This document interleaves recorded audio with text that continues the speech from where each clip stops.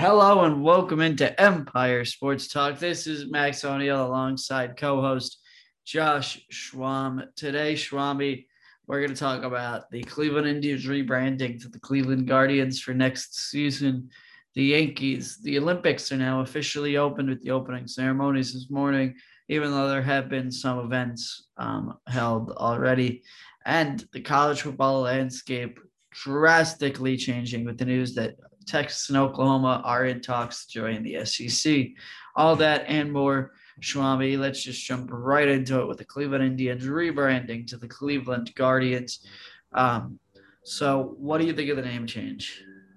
Yeah, I mean, it's obviously big news, right? This has been in the works for a while. I kind of thought the moniker, the Washington football team, was actually going to stick, and it still might stick. I didn't think the Cleveland baseball team was going to quite work, but it's a fine name change. They get to keep a lot of their same symbolic gestures on the logos because the last 5 or 6 letters are the same. So it works. It gets the job done. It's not outwardly dumb like some of the options that they were originally pitching, and they get to make their logo scheme a little bit more coherent with what it was. So I think it's a win-win. And they had Tom Hanks doing the announcement, which is obviously pretty cool. So a win for the Indians this morning, kind of a Friday morning news dump, but I think they nailed it.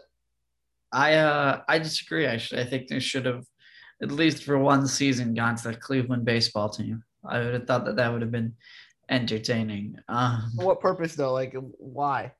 Just because now it's like a joke, kind of, with the Washington But I football actually think the team. Washington football team could stick. Personally, I Apparently, they're think going to the change their football, name next year.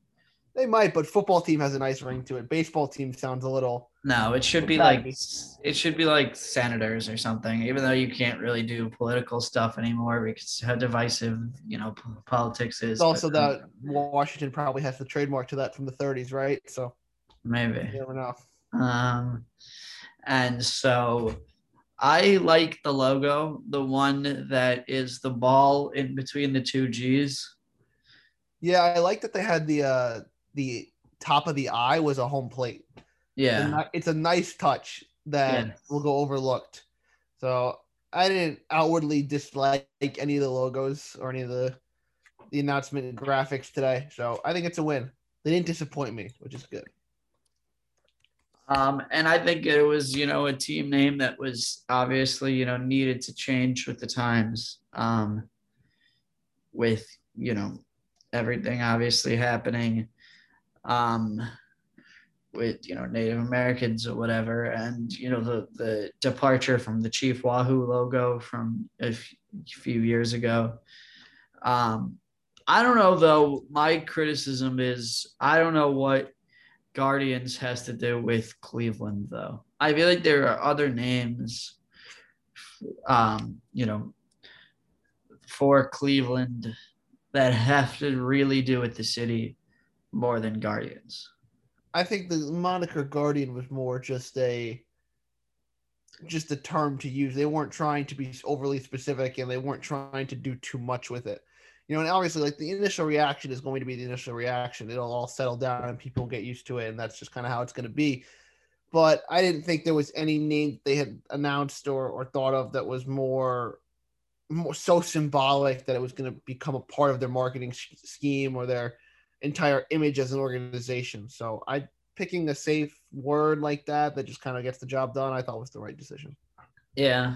Um, I actually did not realize until you said it that the Guardians I is home plate. So I had to I just didn't see look that that either up. on my own. I saw it on Twitter, so I don't want to make myself sound too with too good of an eye. But yeah, that was on I Twitter. like that it's the same font as the Indians too. That's what I was saying before. It all kind of comes together. The S rolls around like it did before. It all keeps a very similar aesthetic that Yeah. I enjoy. And so I think it'll be entertaining. I definitely want, as I said at the earlier when we were talking about this, I want a cop a hat with the logo with the ball in between the G's. I will never wear a hat that's not the organization that we support. So I can't get behind that, unfortunately. But I like the logo. It's no slight to the logo. It's my own mental problems with being a baseball fan. Speaking of the organization that we both support, we are very good here at transitions on Empire Sports Talk. Um, the, Absolutely. Set the, you up perfectly there. the New York Yankees. Oy vey, Schwami. Oy va avoy. It was quite a miserable night to be in Fenway Park last night. It I'm was glad you're not. still alive after that game. I am very glad. Honestly, it wasn't me who I was worried about. It was the drunk Red Sox fan who mouthed off at me for walking out of the stadium last night, and a couple other Yankee fans, and the ferocity of the shout was too strong based on whatever was in his body, and the dude fell on the pavement and hit his head. So honestly, I just want to make that clear. I kept walking because that's just how we roll. But I'm alive, So it was just it was a miserable. And there, I could not enjoy the game because I was so stressed, and this is why I try not to watch them too much and just get the alerts on my phone, because it was a tough night to be a Yankee fan yesterday. When Boston tied it in the seventh inning, I thought it was game over. And then the eighth inning, you have DJ leading off, getting on base, steals second, but Brett Gardner, I mean, what a professional at bat. 2-2, fouls off a couple pitches, works a ball, gets a walk. The stolen base didn't matter. Gardner last night went 0 for 1 with 2 walks, 2 runs scored, and a sac fly. I mean, just a pro's pro. And DJ had a good night. Stanton had a big hit. Rugi had a couple. They just couldn't string it together. The bullpen was extremely thin. The rain delay did not help. Monty was shoving. He was using a cutter fastball combination there that was really good. They couldn't quite get the difference off. A bunch of hitters rolled over. He shouldn't have been taken out in the fifth. I'm sorry. I'm sorry to interrupt you. Yeah, talking about this in the moment. We were talking about this in the moment last night when I was at the game. And I thought at the time it was the right decision. I've kind of gone back on that. I mean, the rain delay, it was an hour-long rain delay. The field was fine. Like if they had started the rain delay like 10 minutes before they did, it would not have been nearly as long as delay. Yeah. But it was difficult.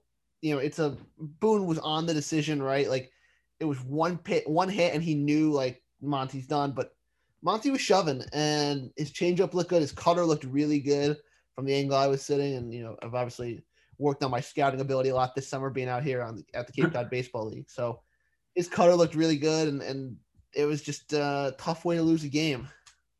I don't know why, when Sal Romano has 2/3 of an inning and, only gives up 1 hit on 13 pitches, 8 strikes.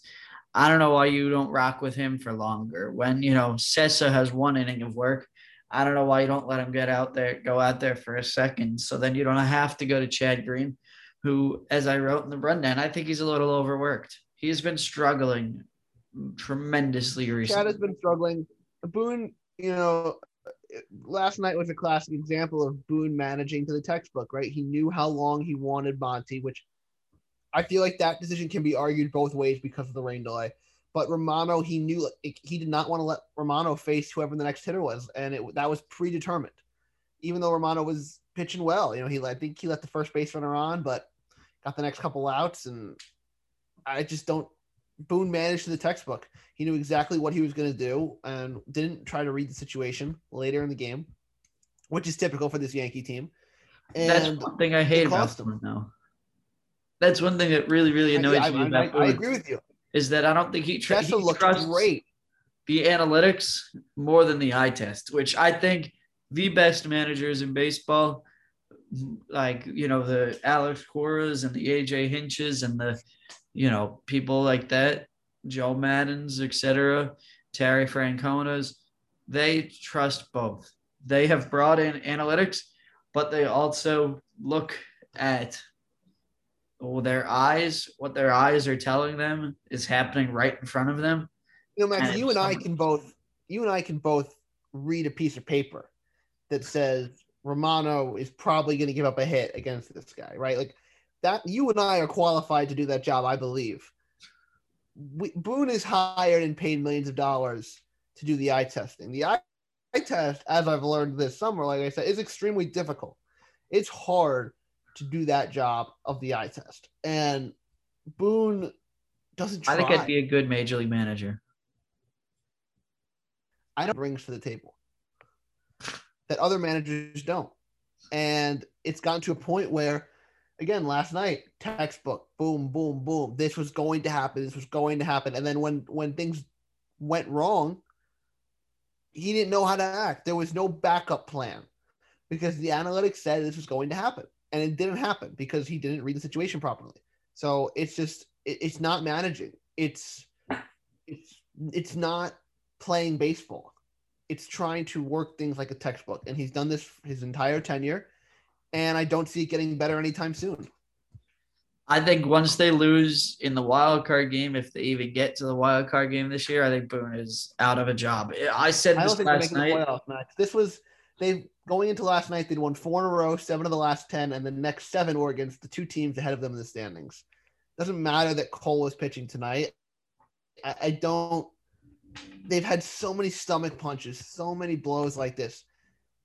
A split is not good enough this weekend. A split, I they'd agree. have to take 3 or 4, and then they'd have to take at least 2 of 3 from Tampa. And I agree. starting off the way that they did, this is the 7-game stretch that it was supposed to happen, and they came in hot, and it just got shot down last night. I'm not ready to, put the stake in them yet.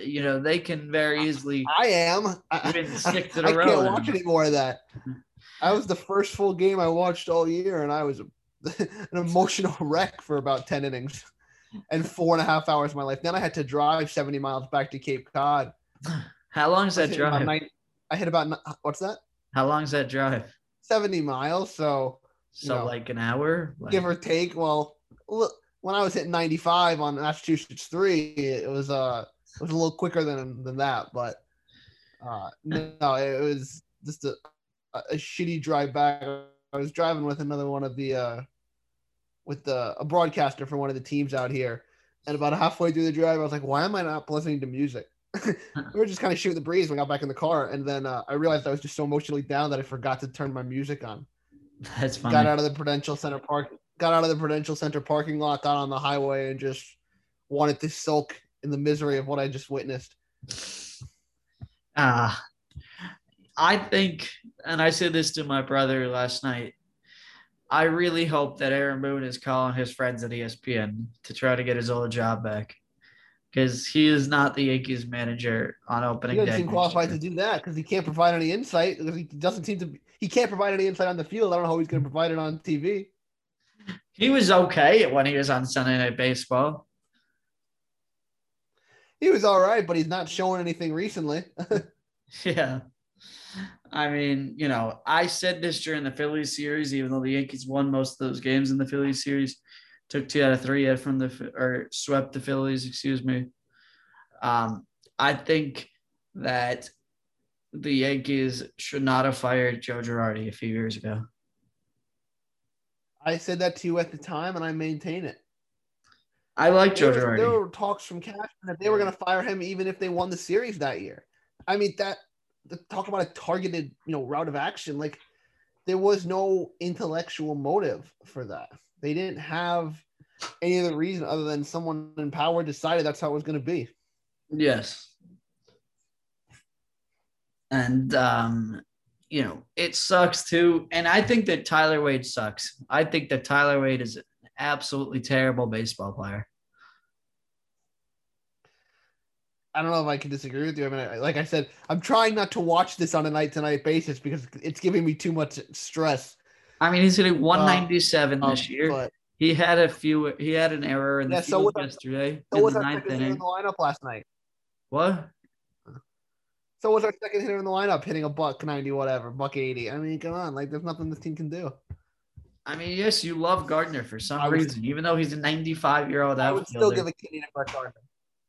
Who went 0 for 2 I would still give a kidney to Brett Gardner. And, they said on the broadcast that Stanton said that all these people coming up like Rob Brantley and Tyler Wade and, somebody, Sal Romano, and all these people are in the last chance saloon. This is their last chance to make it in the big leagues. And so they're playing well to help a team to get a contract or whatever. Why doesn't he be in the last chance saloon? Why doesn't he put pressure on himself every day to try to survive? But no, he can't, because no matter what, he's still going to play for the next 10 years because, he's got that contract still, or whatever it is, 8 years now, whatever. Right. And moving on here, the Olympics are now officially open. What event or events or sport, whatever, are you most excited to watch? There's a lot of them, Max. This is my time of the year. I watch these sports not during the Olympics. The men's road race and cycling is on tonight starting about 1 a.m. Eastern, and I could not be physically more excited after watching the Tour de France for the last 3 weeks. Track and field is obviously going to be huge. Go ahead. I have a question for you about cycling. Are the people... Oh, please. No one ever asks. Like Sepkus, whatever, are they now immediately transitioning from the Tour de France, now flying to Tokyo and participating? For our astute listeners, Sepp Kuss is an American bike rider on a Dutch team who just won a stage in the Tour de France, and he was the first American to win a stage in 10 years. So, yes, there are a lot. Kuss is not actually going to the Olympics. There are a lot of them. There's probably about half the peloton, 90, 70 riders who 3-4 hours after the tour ended on Sunday jumped on a plane to Tokyo. Selection for the Olympics is interesting because cycling is raced year-round on individual corporate sponsorships. So the team that just won the Tour de France is Team UAE, literally sponsored by the country. The second team is Team Jumbo-Visma, the team of Sepp Kuss. They had a rider finish second. They are Jumbo and Visma are companies. These are corporate entities that sponsor these teams. And when they race these Olympic Games, the riders don't wear the corporate logos. So there's not as much in cycling. A head coach is called the director sportif. There's no incentives for the DSs to send their riders to the Olympics because there's little incentive because it's not going to appease the sponsors. The winner will wear a gold helmet for the next 4 years. And in terms of one-day races, the Olympics are probably 6th, 7th on the international cycling totem pole. That's interesting. So it's the Tour de France number one? Tour de France is number one in terms of grand tours. In terms of one-day races, you can flip a coin between the Tour of Flanders and Paris-Roubaix, but it's not the Olympic Games. Okay. You should do a cycling podcast. I should. I think the rider that will win the Olympics road race male is a guy named Alexei Litsenko. He rides for Team Astana Premier Tech. Now, Premier Tech is a glass company, I believe, but Astana is literally an entity of the Kazakhstani government, and Litsenko is a Kazakhstani rider. And they've been planning for the Olympics because Litsenko has been given more freedom to go for the Olympics because of the nationalism there, right? Like, he's not a French guy racing on a Dutch team, and they could care less about him wearing, France on his chest in the Olympics. This is a Kazakhstani rider riding for effectively the Kazakhstani government. And he's been given full leeway. He just top 10 in the Tour de France overall. And so I think he's got huge potential to win the race. That's it's an outsider pick. So when Alexei Litsenko wins the Olympic road race, you heard it here first on Empire Sports Talk. Okay. I guess I'll go with that. I have no idea. But so what other events are you excited to watch? I'm really excited to watch actually both marathons, the men and the women. The men's marathon is extremely interesting because the greatest of all time lost his last marathon and he had a bad day. That had never happened to him before. He'd won 12 of his. Say again? Who? Eliud Kipchoge. He's the world record holder and the fastest unofficial time ever. He lost his first marathon in which the guy who won ran a world record. He rattled off his next 12 straight, including the world record and an unofficial time trial that became the unofficial world record. And what's the unofficial world record? Say again? What's the unofficial world record? Like 2:45? An hour 59:40. An hour 59:40.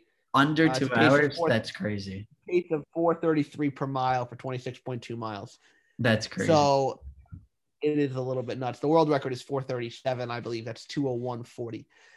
But he lost his last marathon, and he had a bad day at the London Marathon in October on a closed circuit there in East London. And I think it was just a fluke, and the great ones are allowed to have bad days, but there's a lot of legit competition for him, and not the least of which from the Americans. So we've got a 43-year-old American in there.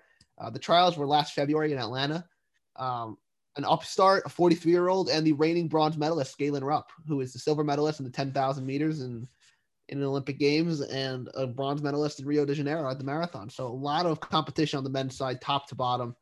And then on the women's side, the Americans are extremely interesting there too. None of the big favorites made the team. Des Linden is, a name people will know because she won the Boston Marathon. It's kind of a badass, but she didn't make the team. She finished fourth, just outside the team. And the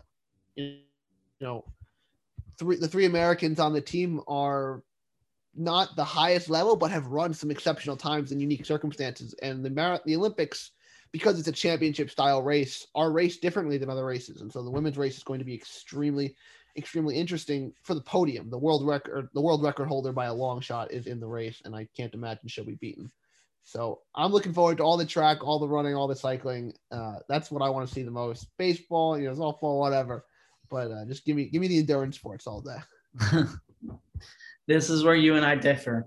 I'm very excited to see the women's soccer. If the U.S. women can rebound tomorrow against New Zealand after their stunning 3-0 loss on Wednesday in their opening game to Sweden, which ended a 44-game unbeaten run. And check out venussports.co for the preview of that game later today and the recap tomorrow after the game by yours truly. And I'm excited, of course, to see the U.S. baseball in the Olympics. The last time we saw U.S. baseball was in the World Baseball Classic, which they won. Of course, this U.S. team isn't as good as that team by any stretch because you can't be on a 40-man roster, Schwami, you can't be on a 40-man roster and play in the Olympics. So they're not going to have the stars that they had in that tournament. There's no big players. It's a lot of prospects and, retired major league players like Todd Frazier, David Robertson, people like that. And I'm excited, of course, to watch, Team Israel and see how Team Israel does. In their second game, they play the U.S. and Team Israel is a good team this year. They have their bench coach or their third base coach is Nate Fish, who's a coach here in New York City, and he played with Kevin Youkilis, a Jewish baseball legend at Cincinnati. One of their pitchers is Shlomo Lapetz, who works as the music director, I believe it is, at City Winery in downtown Manhattan, which is a music venue. They also, Schwami, have Ian Kinsler. Remember Ian Kinsler? Of course. And so I'm interested to see how they do. The manager, actually, Schwami, you'll find this a little bit entertaining. The manager of Team Israel this year is a guy named Eric Holtz, who do you remember those commercials on Yes Network of I thought I would never pitch again, and then I had the surgery, and now I'm pitching? Yeah, yes. That's the manager of Team Israel, those commercials. And then they're going to win the gold medal. Those were great. And he, I was actually, unfortunately, maybe a decade ago, maybe a little bit less, I don't really remember, at Eric Holtz's mother's funeral. Or you just find yourself in unique situations, Max. Mother-in-law's funeral or something, because my mother grew up with her with his sister-in-law. Gotcha. Interesting. Didn't know that. Yes, Sandy Holtz. And so I think, I hope Tanaka pitches well, because I think Tanaka should still be in the big leagues. If you said to me right now you could make a trade, Tanaka for like Jamison Tyone or Domingo Herman, I'm making that trade. I'm sorry, I'm making that Of trade. course, of course. I think Tanaka was a good Yankee. I agree, and he should have been re-signed, but I agree. trying not to get spent up about it because I'm already a disaster after last night. And what U.S. team do you think is most likely to, or athlete in the case of this, individual sports, is most likely to get gold? I think there's a lot of them. The swimmers have been really good as of late. I actually want to give a total dark horse.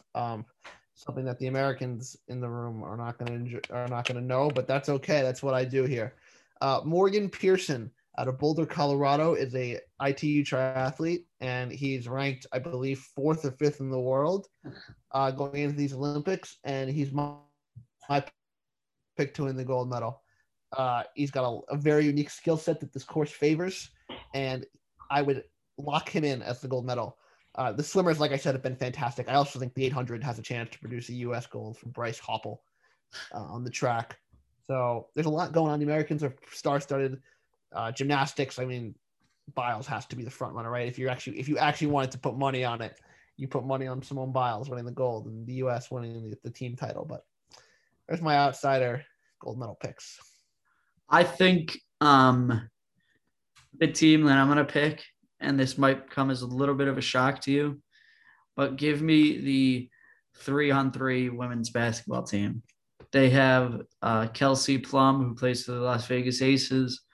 They have Jackie Young, who plays for the Las Vegas Aces. And they have Alicia Gray, who's a guard for the Dallas Wings in the WNBA. And they have Stephanie Dawson, who went to UConn and is a center, 6'5", 210, plays for the Chicago Sky. And they're coached, of course, by Kara Lawson, who was was great for many years once she retired from the WNBA on ESPN, and now she's at Duke University as the women's basketball coach there. And unfortunately, because of COVID, they didn't really have a season. That they had a little bit of a season, and it was not an amazing season, but it got cut short due to a lot of COVID cases within the program. But I think that team will be entertaining to watch. 3-on-3 basketball is always entertaining. If you watch the Big Three, that's what they do. Who Isaiah Austin, just to get off topic for 2 seconds, is dominating in the Big Three. Do you remember Isaiah Austin? Yeah, I do. Absolutely. And so I think that team, and I think, of course, you can never count out the U.S. women's soccer team, despite that opening match loss where they just fell asleep the entire game and were just dominated by Sweden with that 3-0 loss. I mean, I saw they had some chances in that game, the U.S. did, that they hit off the post. They, went sent wide or whatever. If they were playing at their best, that score would have been at least 3-2, if not 3-3. And we would be having a different conversation. But so I think those two teams are the most likely to win gold. I don't think particularly that the U.S. baseball team has a huge chance to win gold, especially when, the Dominicans have Jose Bautista and Melky Cabrera. Yep. Mexico has Oliver Perez and Adrian Gonzalez. But I think, it'll be entertaining to watch nonetheless. And so transitioning now over to this baseball, out of all the former major leaguers, that some that I just mentioned, Melky, Todd Frazier, David Robertson, Edwin Jackson, Ian Kinsler, etc., who are you most looking forward to watch in the baseball tournament? I think Frazier's got to be right up there. He just kind of got out of the game and is always a fun personality. So, yeah, I think Todd Frazier for me. Yeah, I think it'll be fun to watch Ian Kinsler, of course. I hope that they do well, as I said. And I'm going to say somebody a little bit that, you might disagree with me here. I'm going to say David Robertson. Let's see how David Robertson does. Let's see if he can work his way back onto a major league roster because he's a free agent right now. Former, of course, Yankees and White Sox and Phillies reliever. Yep. At his peak in the mid 2010s for the Yankees, he was almost unbeatable. He was very good. And of course, it'll be good to see Ian Kinsler, as I said, for Team Israel, and see how they do in their first ever trip to the Olympics as a baseball team with people with the with the Olympics. They have, of course, I think they have Jason Marquis on the roster right now, and Craig Breslow, who's apparently a dick. I've heard Craig Breslow is a dick, but that's besides the point. I haven't heard that rumor, but those kinds of things always fly around this industry, so I'll take your word for it. I heard because he has so much going for him that he's a little bit above people, because he majored at Yale University, one of the most prestigious, universities on planet Earth. He majored in molecular biophysics and biochemistry. Although I don't like him already. He sounds too smart for his own good. When some people you start reading their degrees and you're just like, all right, I don't want to hear it out of you anymore. That's what I just heard. Yeah. I just heard Ryan Sheriff, who I think he's on the roster. Let me look at the roster real quick. They have, but I think Team Israel could underperform. They don't really have that many, major league players. They have free agents. They have Jeremy Bleich, who is a major league analyst for the Pittsburgh Pirates. They have Shlomo Lapetz, who I've said, of course, very nice guy. I'm not saying anything negative about Shlomo Lapetz, but he is the music director at City Winery, which is, a music venue downtown. He's not, exactly, playing Major League Baseball. But, I'm not playing Major League Baseball either. I'm sitting here talking about it. So, There's a reason you and I are talking about this, and, the reason I was in the stands last night, and the reason I'm going to be behind the fence at a Cape Cod League baseball game tonight and not on the field. So, yes, they also have Ty Kelly, who plays for the Long Island Ducks. He'll be entertaining to watch, former Met. Ryan Lavarnway, the catcher for the, he's floating around. Ian Kinsler, Zach Penpraise, who plays for the New York Boulders, formerly the Rockland Boulders. They have a few people playing actually in Israel. Yuri Shani, who's an outfielder, is playing for the Tel Aviv Comrades. Noam Kalasar, who's an outfielder, is playing for the Ryukyu Blue Ocean. So it'll be interesting. It'll be entertaining to watch them and watch Team Israel. And I hope that Tanaka pitches well so that he can come back to a major league team soon. And so, as we said, with the opening ceremonies happening today, what do you think? What did you think of the drones? Did you see the drone thing? I saw that this morning. I thought that was unbelievable. Yeah, I thought it was good. I didn't get too much of a chance to look at it, but I saw the stuff I did see on Twitter. I thought was pretty good. And what do you think this might be? Show out. It's the opening ceremony, right? Yes. And we might disagree on this one, but what did you think of the fact that Naomi Osaka's match was moved from tomorrow to Sunday to allow her to light the opening flame? Well, I don't mind the moving of the match. I don't know what she in fact did to earn the lighting of the flame, other than signing a contract with a professional tournament and then backing out of the contract without expecting repercussions.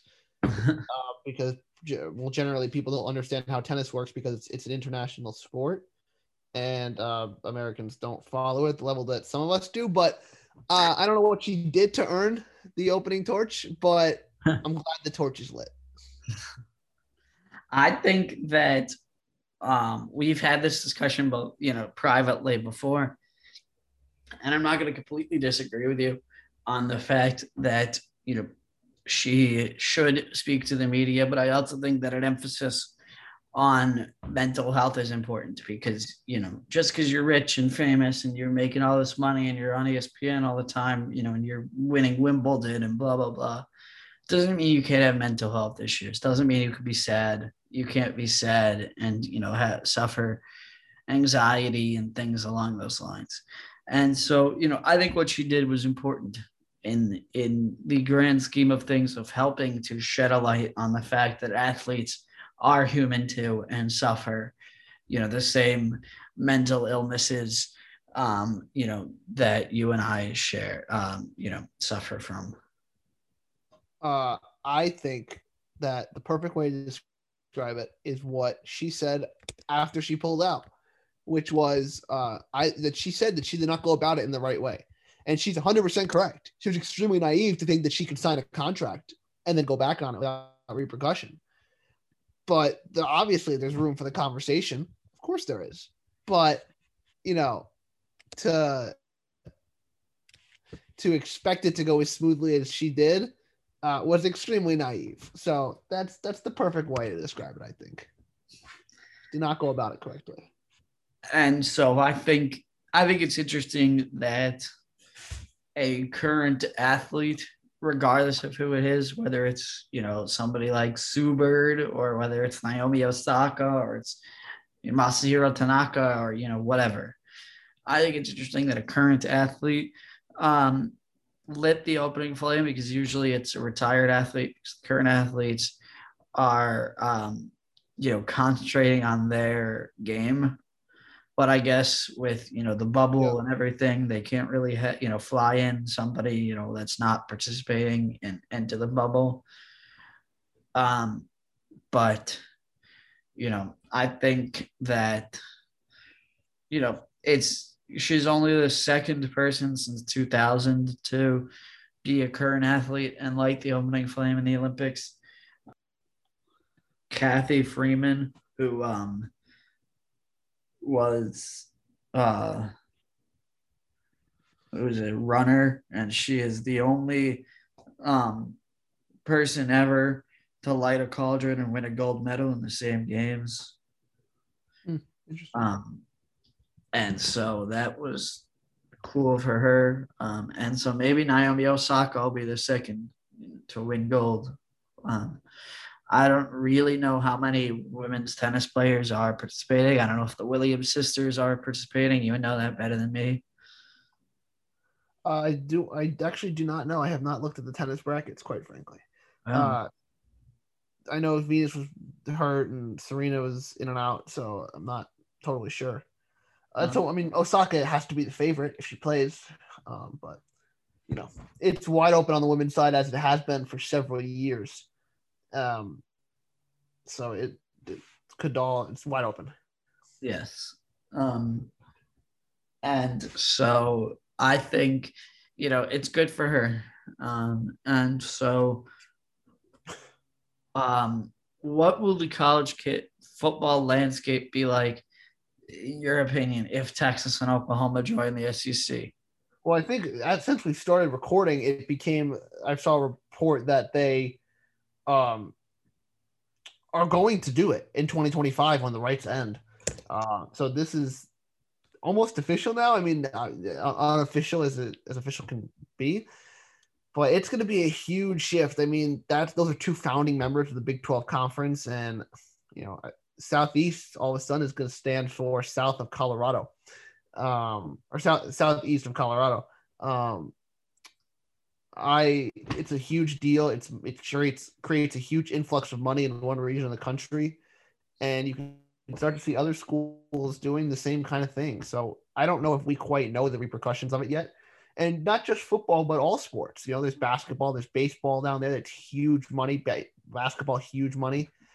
And obviously football, huge money.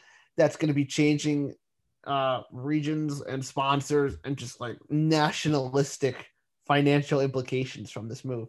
I saw a report that said due to the nature of the transition, Greg Abbott could block Texas. There are things that Greg Abbott could do to block Texas from making this move. So that would be Why would he do that though? I didn't read the Why does article. the governor care about football? Well, it's a financial thing. It's a state financial thing. Texas is also a public university and gets money from the government, right?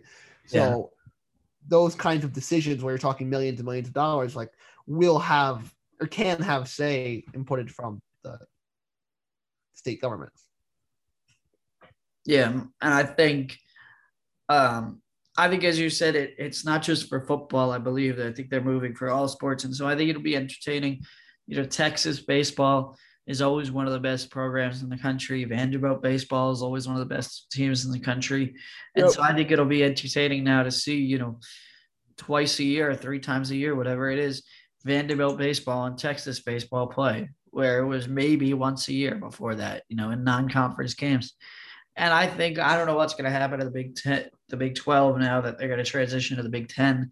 Are they going to take a team like Vanderbilt out of the SEC for football, or are they going to get somebody from someplace else to, stay the Big 12, or are they going to be the Big 10 and then there's going to be 2 Big 10 conferences that exist? That doesn't really make sense to me.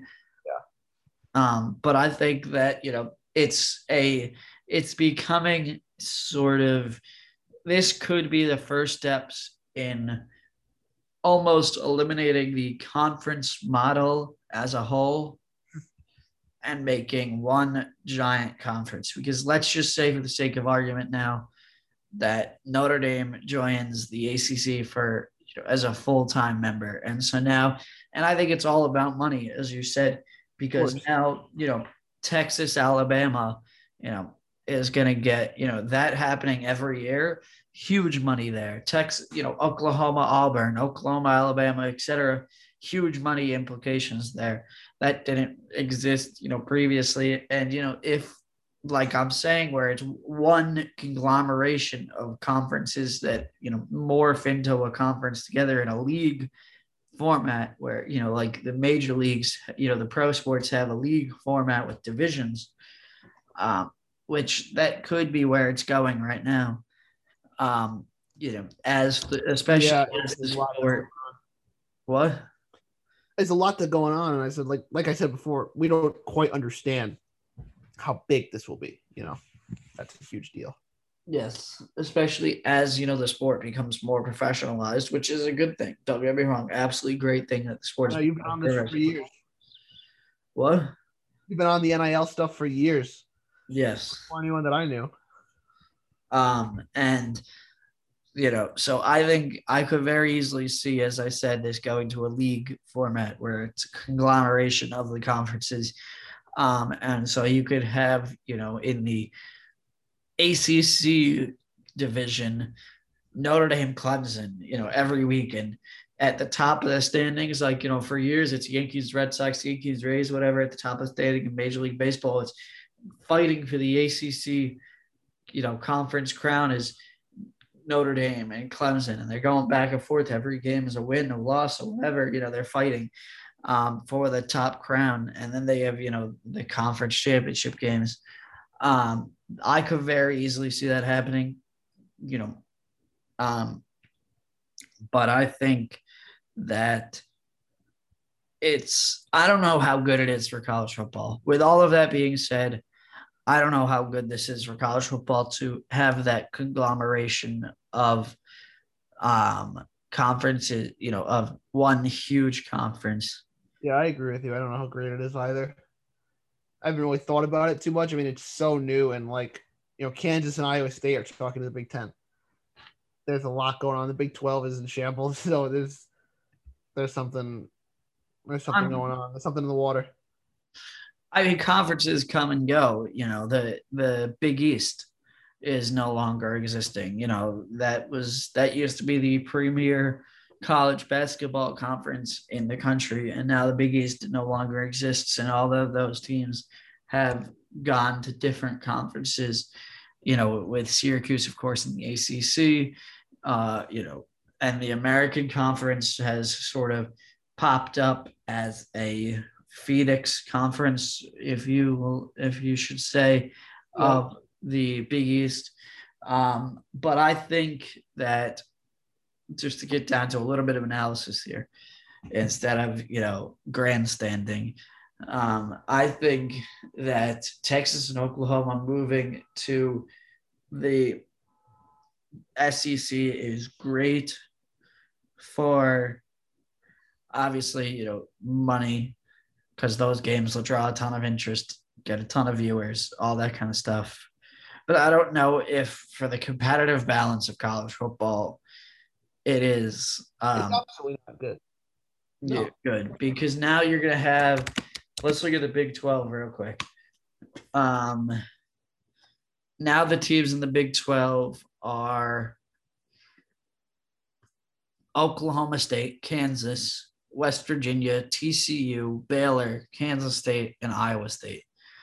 That is, of course, if they don't add teams to replace Oklahoma and Texas. But now you're going to have a conference where the best team in the conference is like TCU or like Oklahoma State, which, I mean, if you're a TCU fan or Oklahoma State fan or an Iowa, whatever, you're over the moon. This is the greatest day of your life, because you're going to have a chance now, a real distinct chance to win the Big 12. But I think, I would rather, this is one reason as a fan of Notre Dame that I want Notre Dame to join the ACC, but I wouldn't want Notre Dame to join the ACC if suddenly Clemson, when Notre Dame is joining the ACC, leaves for the SEC or whatever. I want Notre Dame, Clemson every year, and maybe we lose this year, but we'll win next year, and then we'll win the year after that, and then they'll win 3 games in a row, and then we'll win a game, and it becomes more of a rivalry because it's a conference thing, and it's not, if Clemson, let's say, if Clemson left the ACC, then that conference is maybe Florida State's, like maybe Boston College could make a run. The conference weakens itself by a team leaving. Yeah, it definitely does. It's not good for the competitive balance, and I don't know how to fix that problem if these teams are just leaving. But it's a tough situation. It's developing at the highest level. Everything you said, I echo. Yes. And so I think it's interesting, and I'm interested to see how it works. And whether or not the Big 12 brings teams in order to stay the Big 12, or if they lose to another team, so the Big 9 again, like they used to be, or whatever.